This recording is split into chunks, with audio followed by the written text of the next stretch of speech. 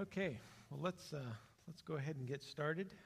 Back into the minor prophets.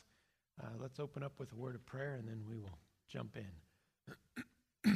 Father, we are thankful again that you are our God, that you are a God of truth, that you delight in leading us into truth, in helping us to discover truth.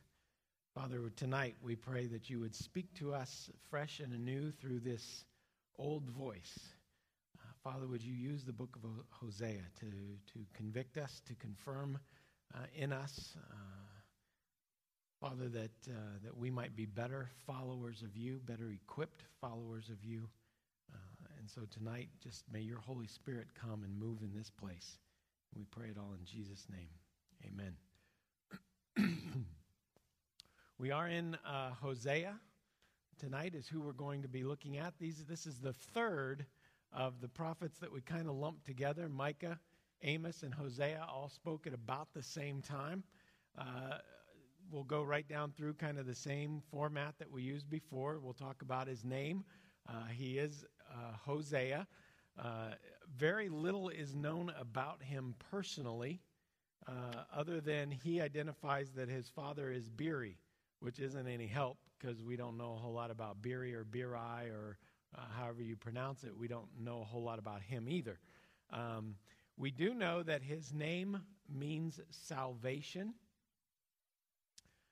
It is a form of Joshua or Yeshua, which means salvation is from Jehovah, or salvation is from God. So Hosea means salvation. Joshua means salvation is from God. And it's also related to the name Jesus. Hosea, Yeshua, and Jesus are all very similar names. They're all related. They all have the root founded in the word salvation. So Hosea is bringing really a message of salvation. It's one of condemnation, but as many of the prophets do, he ends on a very positive note that God will restore his people, and he's offering them salvation throughout his message. His home, we are again guessing because he doesn't identify where he is from, but we are assuming it is from Israel. He was really the first prophet to appear in Israel in many years. If you remember, Micah and Amos were both from Judah, but spoke to Israel. This is a hometown boy. This is one of the Israel's own that has been raised up as a prophet to speak to them. Not mentioned a specific city that he is from, and some have questioned where he is from. In Hosea chapter 7, verse 5, this is what tells us we believe that he is from Israel and not Judah like the other two. Chapter 7, verse 5, he says, "On the day of the festival of our king." And so he sees the king of Israel as his king. If he were from Judah, he would not have said our king.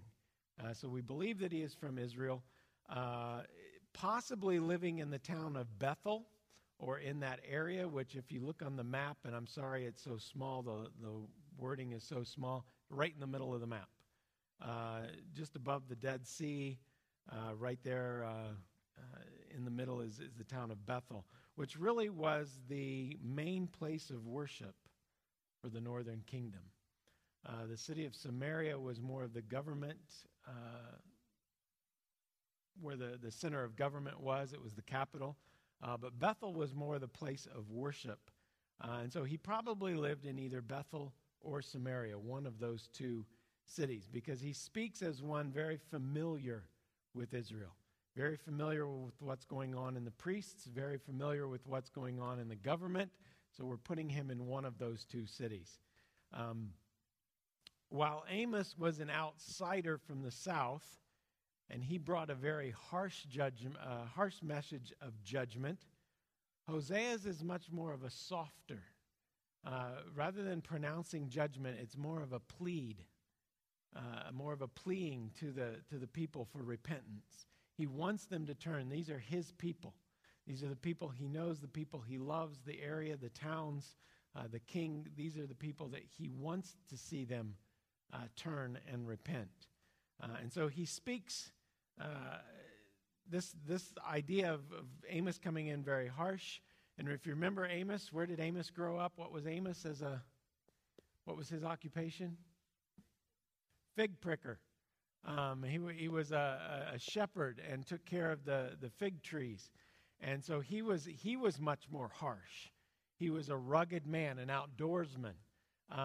We don't get that same feel with Hosea. Hosea may very well have been a priest or worked in the temple or in some sort of government position. And so he comes with a much softer, which I think probably speaks to his personality a little more. As far as his occupation, we don't know. Like I said, he seemed to have some high office, possibly in the priesthood, because of the familiarity in which he spoke about those things. He had some knowledge of them. To put a date on Amos or on Hosea, probably came after Amos, probably in that 750 BC range. Some speculate that he may have been sent by God as a result of Amos's message. Amos may very well have gone into Israel, lowered the boom, very harsh, and then Hosea came in with the message that, if you don't repent, this is going to happen almost immediately. And so Amos came in, lowered the boom. Hosea came in and offered grace, peace, and a chance to repent with that. Some of the background, a little review time. We looked at the social picture under Micah. What was the social picture? What was the culture at socially? What was some of the problems, some of the things that were going on socially? Very much affluent. Affluent where? Because not only were they affluent, they were also very much poor. There was a big gap between those that had and those that did not have. What else do we know? Socially, what was going on?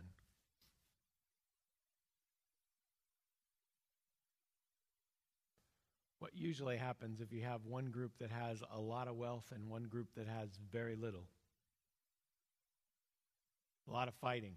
A lot of arguing back and forth. There's going to be things there. The poor going to be treated fairly? Probably not. And there was injustice among the poor, and Micah did not like that. Micah could not tolerate the injustice that was there. What was the political picture with Amos? Amos spoke of the political picture of the time. Remember, this is all happening at about the same time. What was going on politically?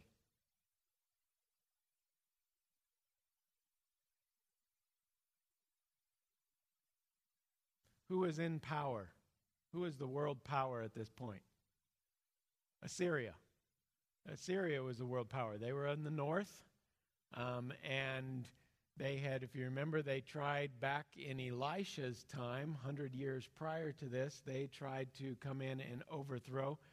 They were bent on getting as much of the world conquered as they possibly could. Israel formed alliance with many. I think there were about 10 different nations that rose up and fought them off, and Assyria went back home and settled for about 100 years. And it was during those 100 years that the wealthy became very wealthy and the poor became very poor, and the injustice began to develop within Israel and Judah. And 100 years later, Assyria is now coming back into their desire to conquer the world. And Israel is, if they do not repent, is going to feel the force of that. And so that's what's happening politically, the rise of Assyria. Now, Hosea paints for us the spiritual picture so that we get a much more complete picture of what's going on in Israel and Judah at that point, specifically in Israel, as that is who he is talking about. Israel's spiritual decay kept pace with her social decay.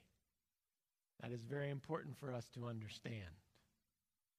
Israel's spiritual decay kept pace with her social decay, which kept pace with her political decay. It could go either way, yes. as the spiritual decayed, the social would decay. It all worked hand in hand. So we have to understand, if we as a nation, and this is what we are to learn today from Hosea, that if we become spiritually decayed, we will become socially and politically decayed as well. And so you can sometimes look at the state of affairs if you look at those three areas. How are we politically? How are we socially? That will give us a pretty good idea of how we're doing spiritually. If those other two are messed up, spiritual's probably messed up too. And so Israel was in that state. Israel had a number of things that were going wrong. Four that I've highlighted for you. The first one is spiritual adultery. That was a big one throughout Israel's history, where when I mean spiritual adultery is that they were the bride of God, like we are the bride of Christ, but they were fooling around with other gods. And so when we think of physical adultery of the husband and wife and one of them cheating or going out and finding another mate while they are still married, this is what Israel has done. They have gone out and found other gods while they are still connected to Jehovah. And God will not tolerate that. That was a sign of the decay. In fact, one of the things that had become commonplace was temple prostitutes. That prostitution actually became a form of worship in the temples. Hard for us to wrap our minds around as to how those two would ever go together and equate, but they found a way. And again, if you're going to spiritually decay, that's pretty far down the road when you've reached this point, to where part of your spiritual worship is prostitution. And they would actually have slave girls that were in the employ of the temple. And men could come in and worship with them, pay. The temple got the money, and then they would go on their way. So I think it was somehow in the fact that you were paying the temple that made it worship. I'm not sure how they equated that or rationalized that, but that speaks a lot to where Israel was at that time with the temple prostitutes. So spiritual adultery was a big problem. Also, they were ignoring God's laws, and they had a lack of knowledge. Chapter 4, verse 6, we're going to read all of chapter 4 in a little bit because I think that's the key part of where we can learn as to what Israel was doing. But in verse 6 it says, "My people are destroyed from lack of knowledge. Because you have rejected knowledge, I also reject you as my priests. Because you have ignored the law of your God, I will also ignore your children." My people are destroyed from a lack of knowledge. Now, this lack of knowledge, therefore, was the fundamental downfall of Israel. They did not know truth.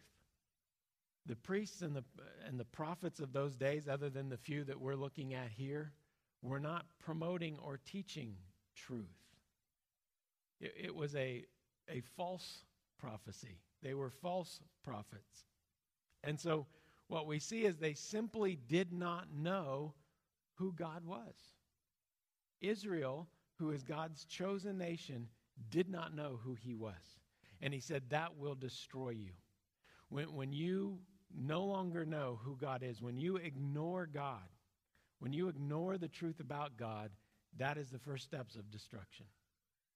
A nation will not stand without a knowledge of God, without abiding by that truth. Eventually, it will fall. It will be destroyed because it cannot operate. It cannot function apart from God.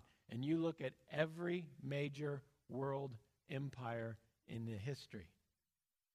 Did any of them last? No. Eventually, they all fell.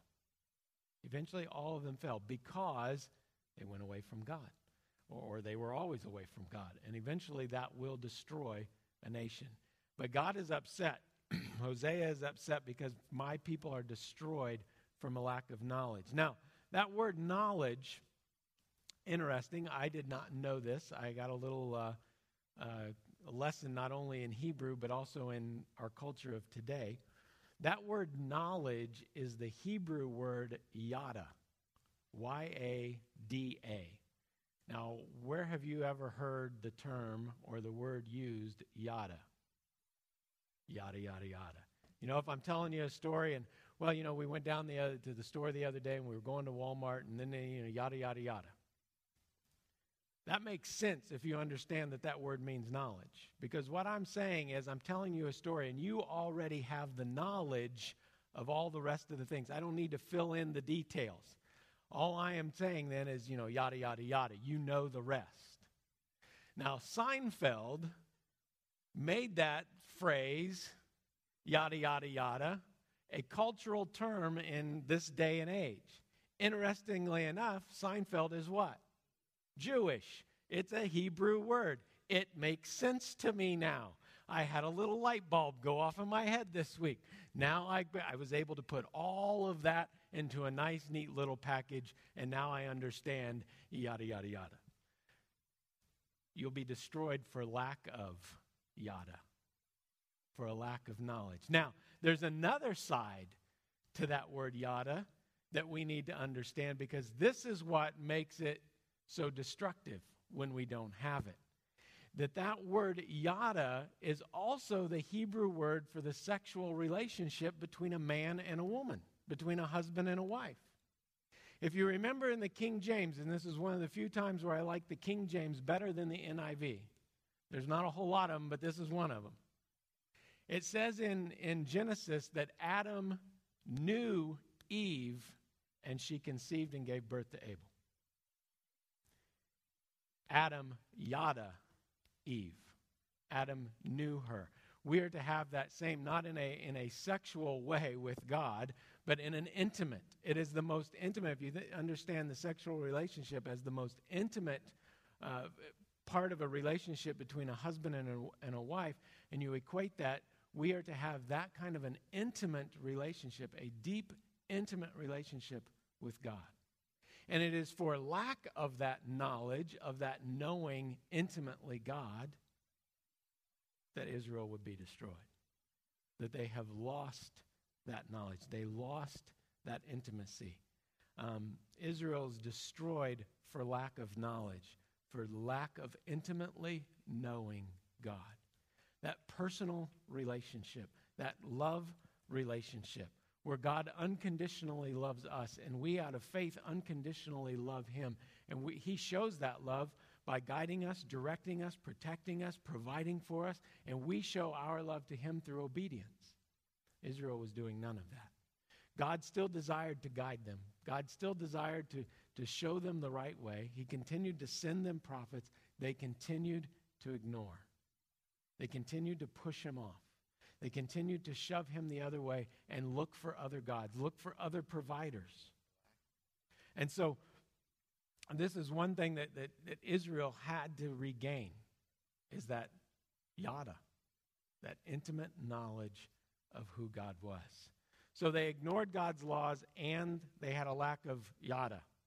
Okay, the third one is they're worshiping God in deed, but Baal in their heart. Or maybe even a better one would be worshiping God in word, but they worshiped Baal in their heart. Baalism flourished. Now, I don't have a lot of details on what Baalism is. It's just another god, another god that they worshiped, another form of worship. The prostitution was a part of Baal worship, part of the false god that they brought in to the temple. And it was just one of many forms of idolatry that they were a part of. A lot of pagan rituals. They kept to a form of religion, but only as a show to men. And it was repulsive to God and the prophets. What they were doing, they were calling it worship. And it was in the temple. And they were ritualistic about it. They were religious about it. They did it every Sabbath. They were but it was an abomination to God. It was repulsive to him. It was not spirit and in truth. And so their worship became a stink, if you will, in heaven. So they worshiped God in word and deed, but not in their heart. And then there's a lesson in that for us too. And we can sometimes find ourselves worshiping just out of rote. We do it. But the heart's not in it. And God's after the heart. God is after the emotions, the soul of a person. That's where that's where the yada lives. The yada is formed in the heart, in the deep set of our emotions. And that's where our worship of God needs to be. Fourth thing is they ignored the prophets of God, the true prophets. They were taking in all the prophets who would tell them what they wanted to hear. But if they got a prophet who wouldn't tell them what they wanted, they would ignore them. And so they were ignoring the true prophets of God. So that was kind of there's where we're at. They have a lot of problems in their spiritual adultery, their lack of yada. They're worshiping in deed but not in heart. They're ignoring the actual messengers of God. And so you can just kind of see the picture as to what is happening. Bill.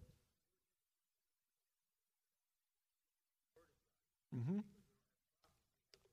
Right. Because we don't have prophets, we have the word. The prophet brought the word. We have the word. And so we don't necessarily have the prophets not that prophecy still, there is still the gift of prophecy that is active in the church today, but we don't have the prophets of God that are coming through simply because we've been given the word. And it is made available to us. Several translations. I just talked to a gentleman on the phone this afternoon. He texted me. He said, I just want to ask a quick question. He said, we're looking at parallel Bibles, otherwise ones that offer, two translations side by side. He said, what would you suggest? And I'm like, I don't know. There's about 50 million different. What do you want on the? So I got to looking. I went online and started looking at parallel Bibles. I don't use parallel Bibles, but I started looking, and they now have them with 4 translations side by side. And so I'm like, okay, we have the word coming out our ears, the availability of it. But yet sometimes we still lack yada, even though we have it. We've ignored the word. We haven't studied the word. We're relying upon other people to tell us the word. Rather than getting in and chewing on it ourselves and making it a part of who we are. That's what God's wanting. That it becomes a part of who we are. That people see us and see the Bible. The cliche is, you're the only Bible some people will ever read. As they see your life living it out. Israel lost that. Israel lost that. Well, the message that Hosea was bringing to confront all of these things starts with a message that God gave him in chapter 1, verse 2.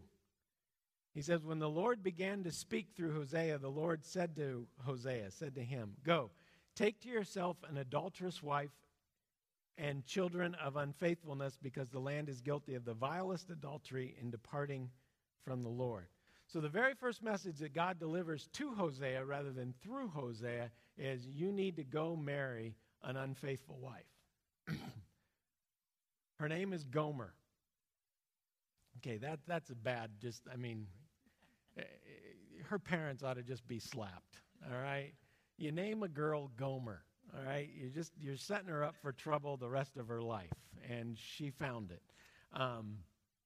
I'm sorry, maybe you have relatives that are named Gomer that are girls, and now I've offended you.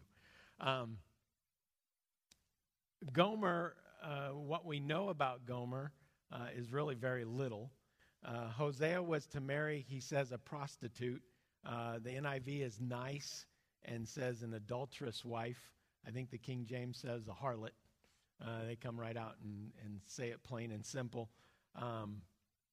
But Hosea was to marry a prostitute. Now, some debate whether she was a prostitute at the time of their marriage or became a prostitute after their marriage.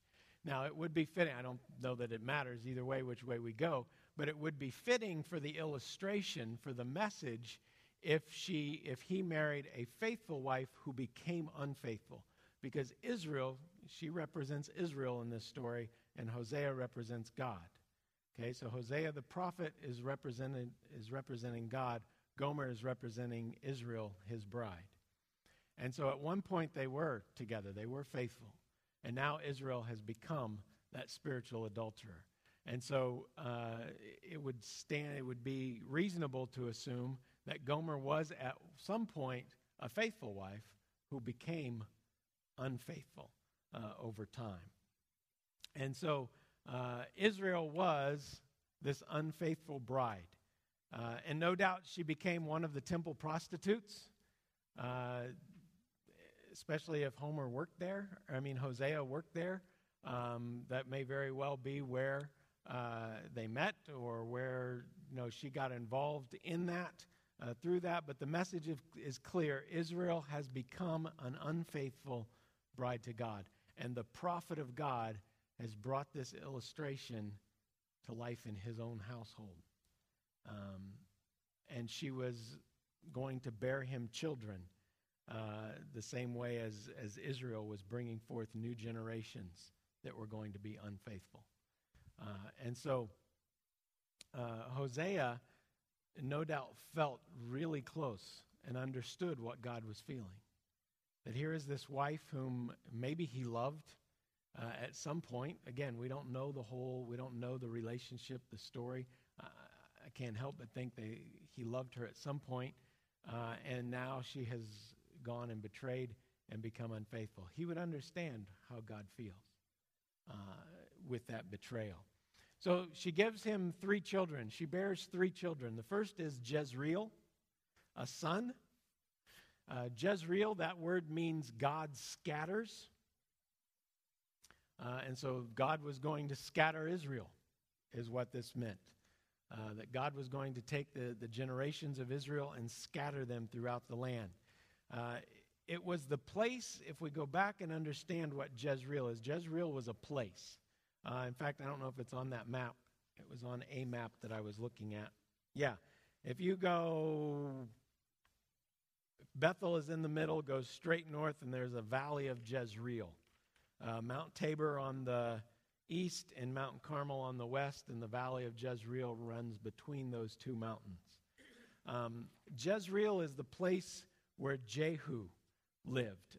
Back in 2 Kings chapter 9,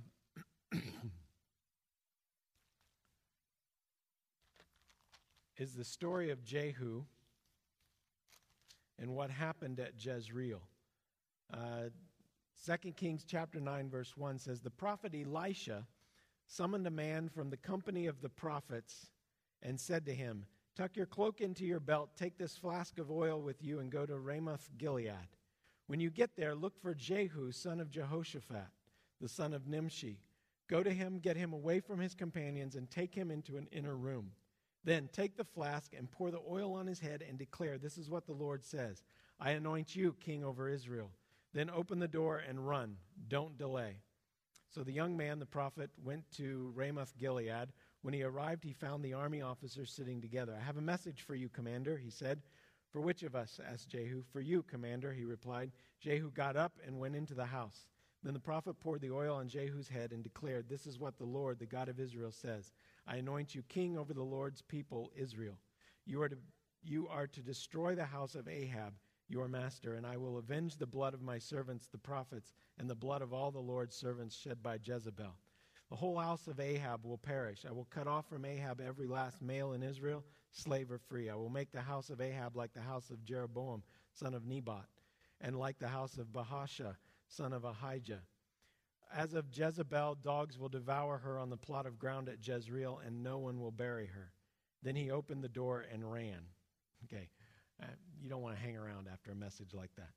"When Jehu went out to his fellow officers, one of them asked him, 'Is everything all right? Why did this madman come to you? You know the man and the sort of things he says.' Jehu replied. 'That's not true,' they said. 'Tell us.' Jehu said, 'Here is what he told me. This is what the Lord says. I anoint you king over Israel.' They hurried and took their cloaks and spread them under him on the bare steps. Then they blew the trumpet and shouted, 'Jehu is king.'" If you go on and read the rest of 9, Jehu does do exactly what God told him through the prophet Elisha. He went in and wiped out the entire household of Ahab, who was at that point the king, and then he took over as king. But in the end, God destroyed Jehu. God went up and killed him because even though he carried out the orders of God, He did it for selfish motives. He didn't do it because God instructed him to. He did it because he wanted to be king. And so he was probably just looking for a time, looking for a place to overthrow Ahab. And God gave it to him. God opened the door and he ran through it. But later on, God overthrows Jehu and kills him as well. His motive was one of selfishness. And so now he is being punished for what he did to Ahab. And so every time Jezreel's name is mentioned, they immediately go back to that historical truth of what happened at Jezreel with Jehu and Ahab, and seeing God's judgment, and seeing how even though they were being obedient, their motives, their heart wasn't right. Remember, that was one of the things Israel did. They worshiped God on the outside, but they were worshiping Baal on the inside. And so that's what name Jezreel would constantly bring up, that Jehu did that. Worshipped, obeyed God on the outside, but he was all about self on the inside. And so the lesson is that we can do the will of God and still not receive the blessing of God if we are serving with the wrong motive. And so we have to always check our heart. We have to always check our motive. Why is it that I'm doing this? Why is it that I want this position? Or why is it that I want to serve in this way? Is it for me or is it for God? Because it may sound really good to do that thing, and it may be really good to do that thing, but if we're doing it for self, there's no blessing in it. So we always have to check our heart. That was the story behind the son, Jezreel. But we always have to check our heart. We always have to check our motives. Well, after Jezreel was born, we see that Gomer gave Hosea a daughter named Lo-Ruhamah. Lo-Ruhamah was the daughter's name, and that means not loved. Okay, again, unfortunate name for the girl. She's basically known as unlovely, unlovable, not loved. And that's what the Hebrew word is. So it would be like me naming my daughter unlovable. And so every time you would see her, you would say, hey, unlovable. Unfortunate. But again, it was a message to Israel as to that they had become unlovable. In fact, this may even indicate that the child was not even biologically Hosea's. Remember, Gomer was a prostitute in the temple. And so she may have gotten pregnant by anyone that came in. And so this idea, the message was a fear that God would no longer show pity or love to Israel. That if they continued to live the way they were living, they would be an unlovable child of God. They would be pitied. That God would show them no pity. We know that while Assyria bore down on Israel, God had pity on Judah. Remember, we looked back, I don't remember if it was last week or the week before, or the last time or the time before, in Isaiah chapter 37, that as Assyria was coming down at this point, and it must have been with Amos as we were looking at the political setting, Assyria came down, went through Israel, conquered them, and as they started to go into Judah, God stepped in and pitied Judah and slayed 185,000 Assyrians in one blow. And Assyria pulled back. And Judah continued to live on until they were eventually overthrown later on. But he would show no pity. He would show no love for Israel at this point.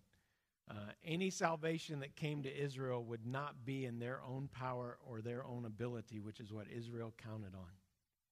Israel counted upon their fortified cities. Samaria was a strong city. It was a wealthy city, and they were counting on that to protect them. Either they would conquer the incoming nation or they would pay them off. Either way, they were going to be able to take care of themselves, and God says, no. I'm raising up a country so big that you will not be able to overthrow them or outpay them. They're going to come in and take everything. And so the lesson for us is that we can't rely on our own power and our own ability. And yet many times that's what we are relying upon. We're relying upon ourselves to get ourselves out of situations. We're relying upon ourselves to figure out what the next step is. What do I need to do with this? Well, let's sit down and let's logically think. Here's the pros, here's the cons. Okay, well, let's weigh. What if we started with prayer and sought God? Because God may very well say, you know what, the cons outweigh this, but watch what I'm going to do. And we miss out on God because we rely upon ourselves. We rely upon our own abilities, our own power, our own gifts, our own talents to get us through. And God says, I want to take you through deep waters. Remember, we've talked the last few weeks about how suffering is a huge part of what God wants in our life, because he can glorify himself through suffering. And so we have to, we work really hard to avoid suffering. But sometimes it's the very thing God wants to take us through. Because he knows on the other side is blessing, is his glory, is a peace, is another step, another adventure that we would totally miss if we didn't go through it. And so while Israel was relying upon their own power, their own abilities, and their own wealth, God was saying, you need to rely on me. You're to be pitied. You're not lovable of yourself. In and of yourself, you are not lovable. Now, that's hard for us to accept, but that's true. Because me without God, not lovable. Me without Christ's transformation and the Holy Spirit, there's still parts of me that aren't lovable. Imagine what I would be like without God's power. What would you be like if God had never entered into your life? If you relied totally, solely upon yourself, where would you be? I shudder, but I don't spend a lot of time thinking about that. Because I got a pretty good idea where I would be, because I know my natural tendencies. I know my natural sin nature and where it points me and where it takes me. And if I was to go there unrestrained, what a mess. Not lovable. One to be pitied. And God's saying that's what Israel has become. Because you relied on your own power. You've relied on your own strengths. You relied on your own abilities. And now I'm going to come in with my power. Zechariah, I gave you the verse. Zechariah chapter 4 says, so he said to me, this is the word of the Lord to Zerubbabel, not by might, nor by power, but by my spirit, says the Lord. And that's how we're to live. We're to live our lives by the Spirit, not by might, not by power, not by incredible intellect or incredible wealth or incredible strength or incredible ability to wiggle our way out of situations, but by His Spirit. By His Spirit. Well, after the daughter was weaned, we find that Gomer had another son, whom she named Lo-Ammi, or Lo-Ammi, or however you pronounce it, Lo-Ammi, which means not my people. Oh, that was harsh. Lo-Ammi means not my people. And this is an indication that at this point, I think Hosea knew this son was not his. There might have been some question about the daughter. There's no question now. That this child is no longer a child of the prophet. This nation is no longer a nation following after God. Lo-Ammi, not my people. Leviticus chapter 26, verse 12, God says, I will walk among you and be your God, and you will be my people. And now he declares, I have been walking with you. You have been walking away from me. You are no longer my people. Can you imagine if God said that? If God just suddenly said, I'm not even going to help you anymore.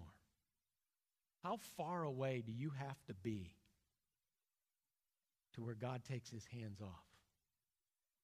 I'm sure there have been human beings that have gotten to that point. I believe there's a point out there. Not so much a point to where God takes hands off, but there's a point where you no longer care that God has his hands off. That you no longer have guilt that you no longer have a conscience, that you are there's no way you're coming back to God. I think there's a point out there. I don't know anyone personally that I think has gone to that point, but I think it's there. And I think there have been people that have gone that far off the deep end, that far into sin that they have become so enveloped that it has just become who they are. And I'm not talking about demon-possessed, because Christ called demons out all the time. But here's a person that is no longer God's people. Israel, not my people. Because now the threat existed that this relationship that was once based on love was going to be severed, was going to be separate. No longer my people.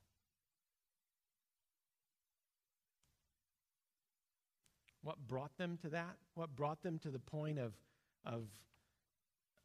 Jezreel, of being scattered, of being not lovable, of being not my people? We already talked about they lacked the knowledge of God, because I listed things that they forgot that God is, that we must never forget. Hosea brings these out. He says we cannot forget that God is one God. He is one God. He is not many gods, not Baal and Ashtoreth and the gods of, wherever else. There is one God. Chapter 2, verse 5, their mother has been unfaithful and has conceived them in disgrace. She said, I will go after my lovers, who will give me my food and my water, my wool and my linen, my olive oil and my drink. Those are the words of Gomer. I'm no longer going to go to Hosea and look for what I need. Okay, and Israel is saying, I'm no longer going to God to meet. I'm going to the others. I'm going to my other lovers, after my other gods. And that's what Israel did. They had temples all over the place to all different kinds of gods. They were worshiping them all. They forgot that God is one God. They also forgot that God is omnipotent. He is all-powerful. Throughout Hosea's message, as well as Amos's message, he stresses God's power, that God is able to do anything. God is able to do anything, that we cannot overpower God. We cannot conquer him. But God is all-powerful. He is almighty. Today, that message is that they went to other gods to have their needs met. They relied on other things to care for them. And so the question for us is, what have we substituted the power of God for? What are we relying on other than God? What have we turned to for comfort? What have we turned to for protection? What have we placed our hope in? For some, it would be money, a good retirement package. For some, they place hope in government. Can I just go off the record, even though this is being recorded and put on? I don't hold a whole lot of hope in the next 4 years. I don't care who gets elected. As Ravi said today, the best we can hope for is some glimmer of moral uprightness. That if it's a person who's not following after God, I don't want to follow after them. And so we can't really put our hope in our government to straighten this thing out. The government was never designed to straighten this out. That's why we have kings and prophets, because the king was not going to do it. The prophet would speak from God. So we go and we look at today, and it is the church that is our best hope.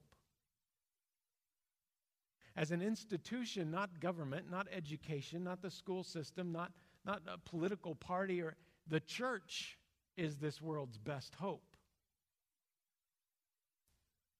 Where are we finding our power? Where are we finding our comfort? Where are we, the church, finding our hope? What is our message? Do we understand that there is one God? Do we understand that that one God is all powerful and can do anything and is to be rightly followed?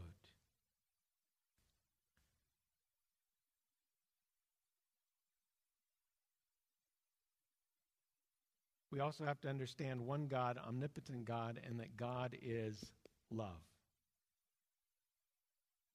Hosea, as I said before, in contrast to Amos, Hosea was a tender-hearted prophet. And he stressed God's love throughout the book, even in this horrible message that he had to bring of Israel's unfaithfulness and not my people, and you're going to be scattered. And there was a message of love throughout all of it, that God still loves Israel. And how heartbroken. I think Hosea loved Gomer. I mean, if he's going to be a picture of God and Israel, Hosea and Gomer, Hosea loved Gomer. And how heartbroken he had to have been with the way that was playing itself out. How heartbroken God must be. And he stressed the heartbreak of God.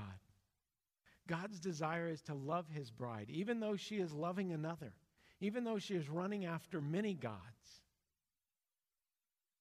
God tries to restore this wayward son. We see not only a husband and wife relationship here, the intimacy that's there in Yada, but we also see a father and son.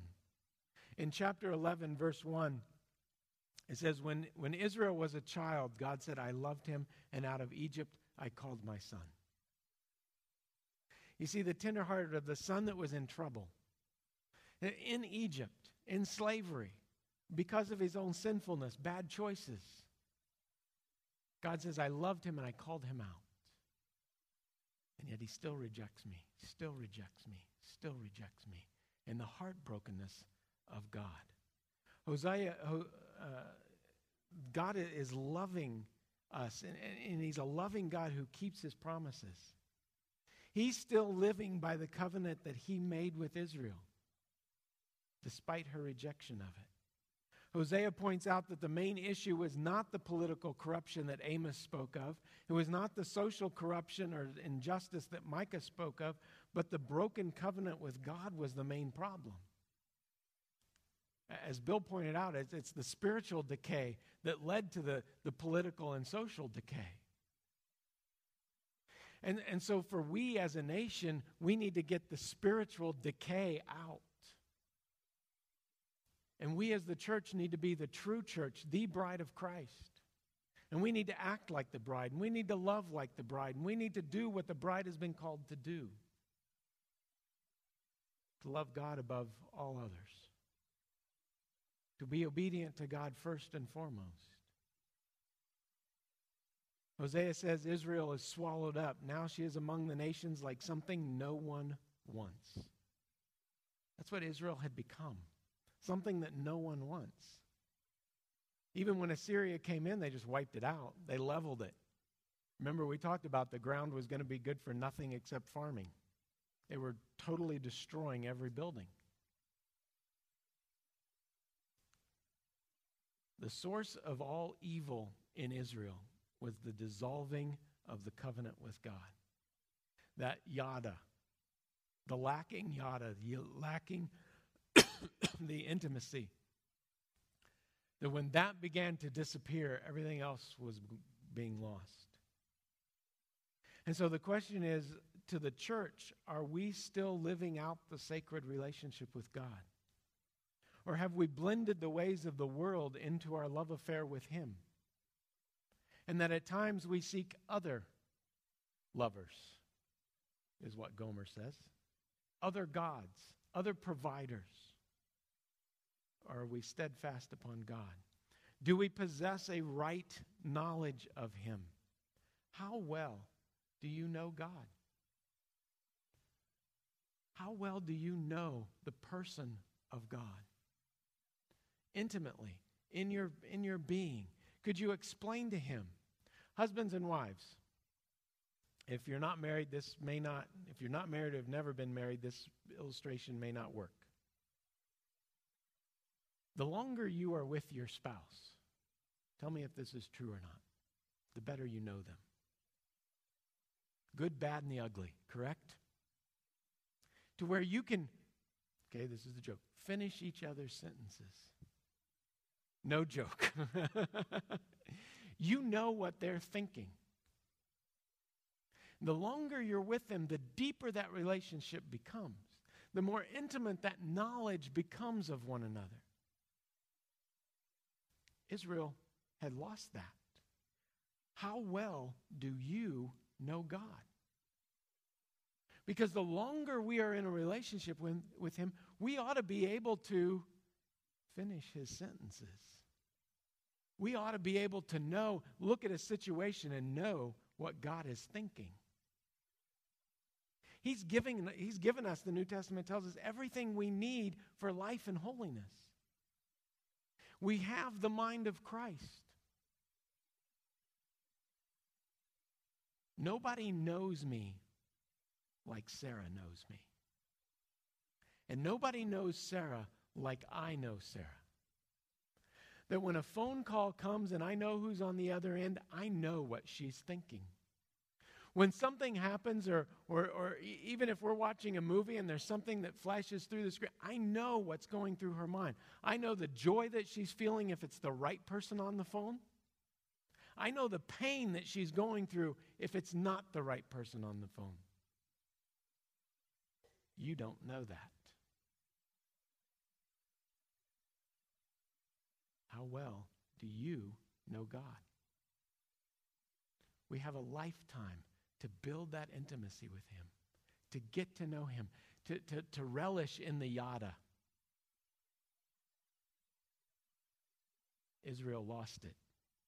Do we worship Him in spirit and in truth? Is yada what drives our worship?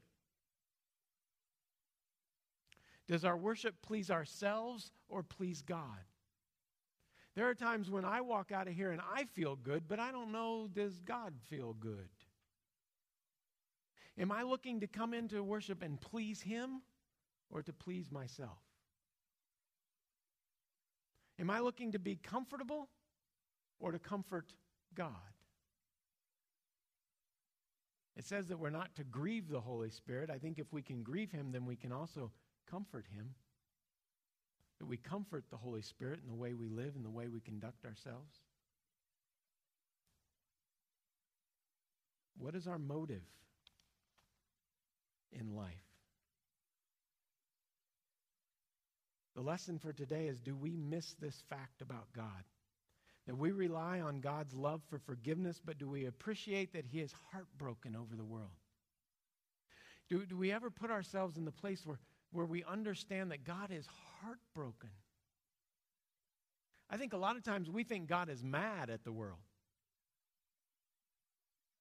Because I'm mad at the world, so God must be mad at the world too. I'm mad at the Muslims, so God must be mad at the Muslims too. God is heartbroken over what's happening in the Middle East. God is heartbroken over what is happening in our society with the decay spiritually of the world. And instead of instilling anger in me, it ought to instill a broken heart. And I should actually feel sorrow and sympathy for those that are being led astray by the false gods. For those that are seeking lovers that will never satisfy. Gods that will never satisfy. When I know the one God, the all-powerful God, that will satisfy every need. When someone doesn't have that, it should break our heart.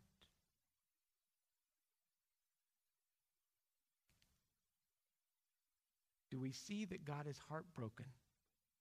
Do we see that God is heartbroken many times over the weakness of His bride, the church?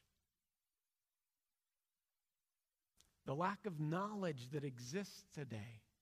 The lack of yada that exists within the church, within the bride today. I don't know that the bride really thinks like God all that much.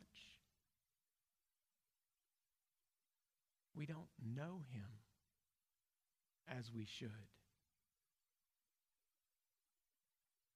The lack of transformation in the church.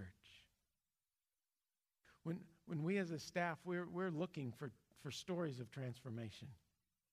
I don't mean big, bang, bang, this is, I was a murderer and now I love everyone. I'm not looking for we're just wanting a story of change. We just want a story of transformation. And when we look into our ministries, we say, where are the stories? And we're struggling to come up with them. Because what we really want to do is we want to put them on the big screen. We want to videotape those stories as stories of the goodness of God, of who God is. That He is the omnipotent God of transformation, the God of change, who can take a life that is decaying and bring it back to life and heal it. I once was lost, but now am found. I was once blind, but now I see. I once struggled in this area, but now I'm victorious.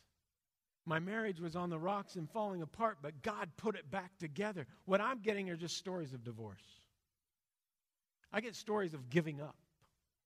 Got another text message today. 3 months in, she's wanting out. I'm like, are you kidding me? Where's the yada?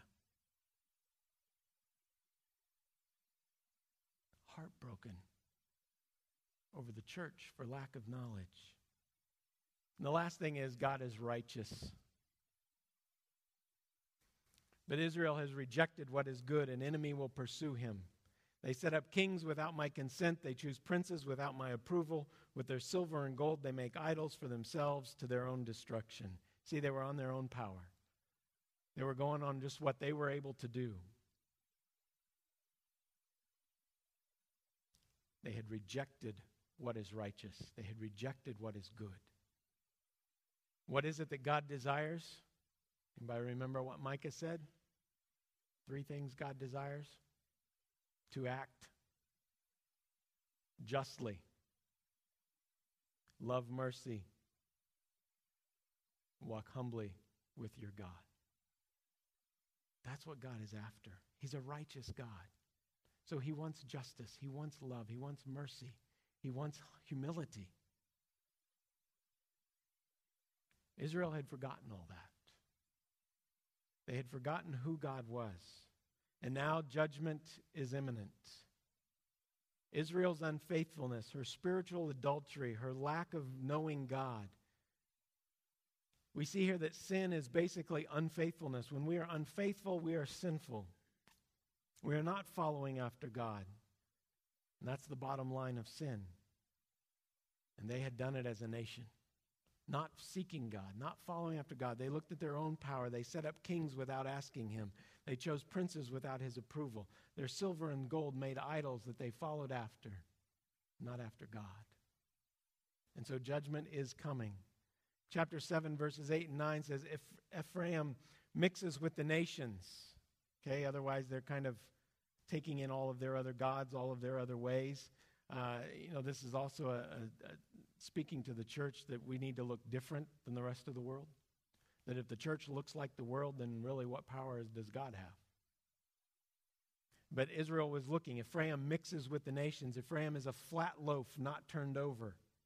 Foreigners sap his strength, but he does not realize it. His hair is sprinkled with gray, but he does not notice.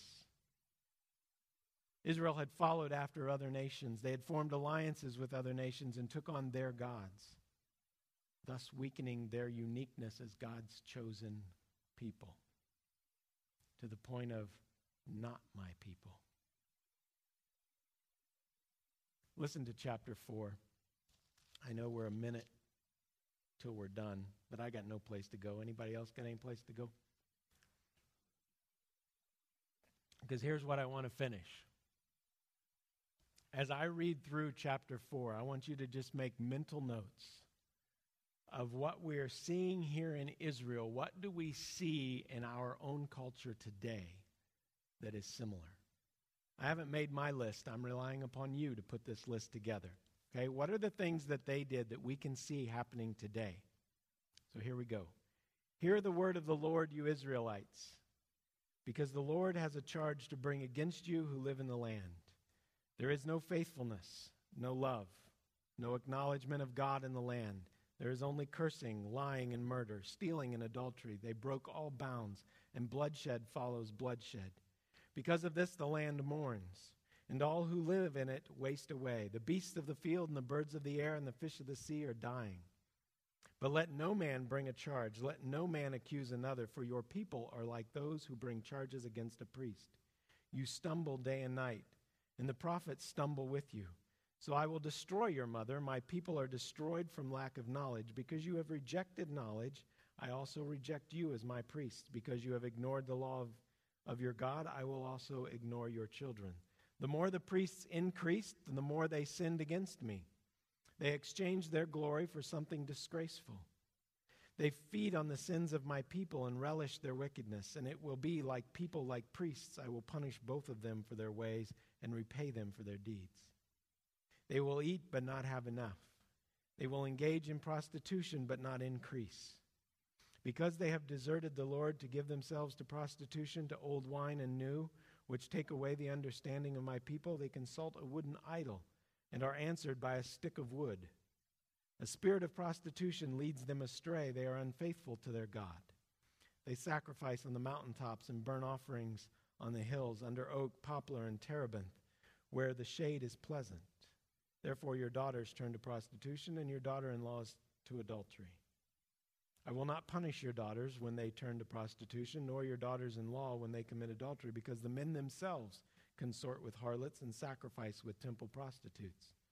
A people without understanding will come to ruin. Though you commit adultery, O Israel, let not Judah become guilty.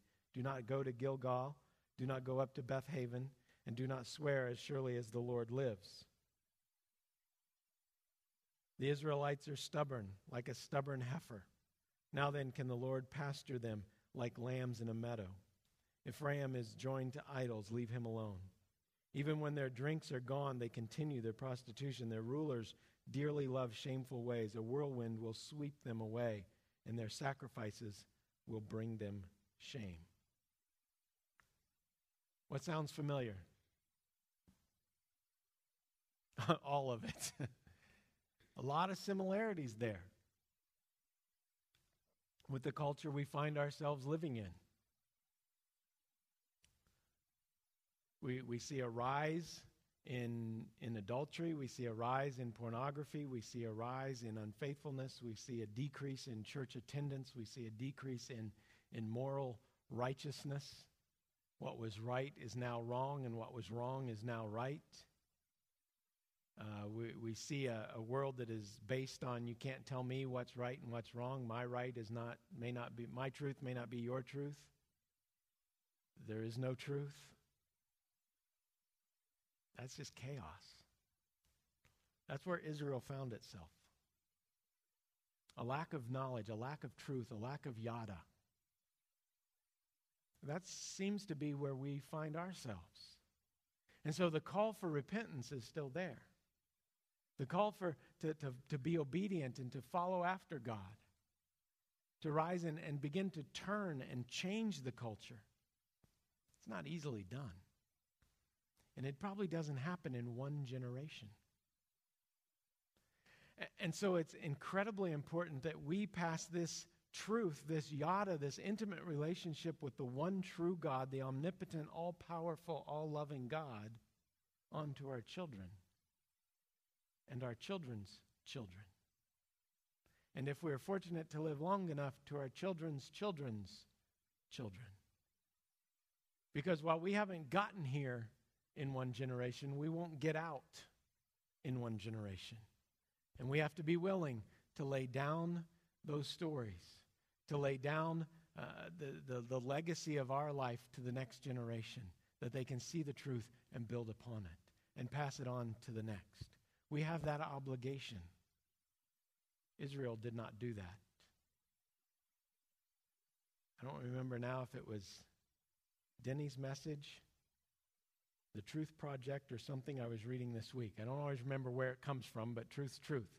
That it took one generation to go from following after God to not following after God. Was it the Truth Project this morning when he said that? One generation was all it took to fall away. We need to pass that on. Now, the prophecy ends, as most of them do, with a promise of restoration, and God offers that same restoration today. That there is hope. That there is hope in an almighty God who is a God of grace, a God of love, a God of mercy. that a God who is brokenhearted over the sin of people and desires restoration, promises restoration. He will restore. He will heal. And we are the agents for that to happen. So it starts with us as individuals. God needs to restore us. God needs to heal us. God needs to have that yada, that intimacy between he and I. And then as a group, our church, and as a group of churches of other believers, and as a community and as a nation, to be the nation of God, to be the people of God.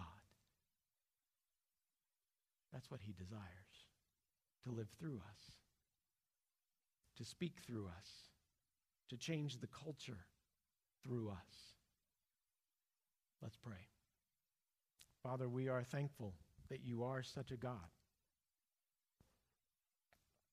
of truth, a God of honor, a God of integrity, a God of character, a God of power. Father, we acknowledge that we are living in a day that needs to experience that yada, that intimacy, knowledge of you.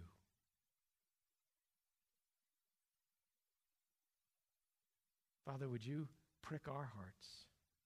Would you, as Amos was the illustration of the fig pricker and bruising the fruit that it might flourish? Father, would you bruise our own egos and our pride, that we would humbly walk with you, that we would act justly, that we would love mercy. Father, that we would desire the things that you desire, that we would be brokenhearted over the things that you are brokenhearted over. Father, develop the mind of Christ within us. Let us not be able to walk away from Micah and Amos and Hosea. Let us not walk away and say, that was then, this is now. This is now. This message is now.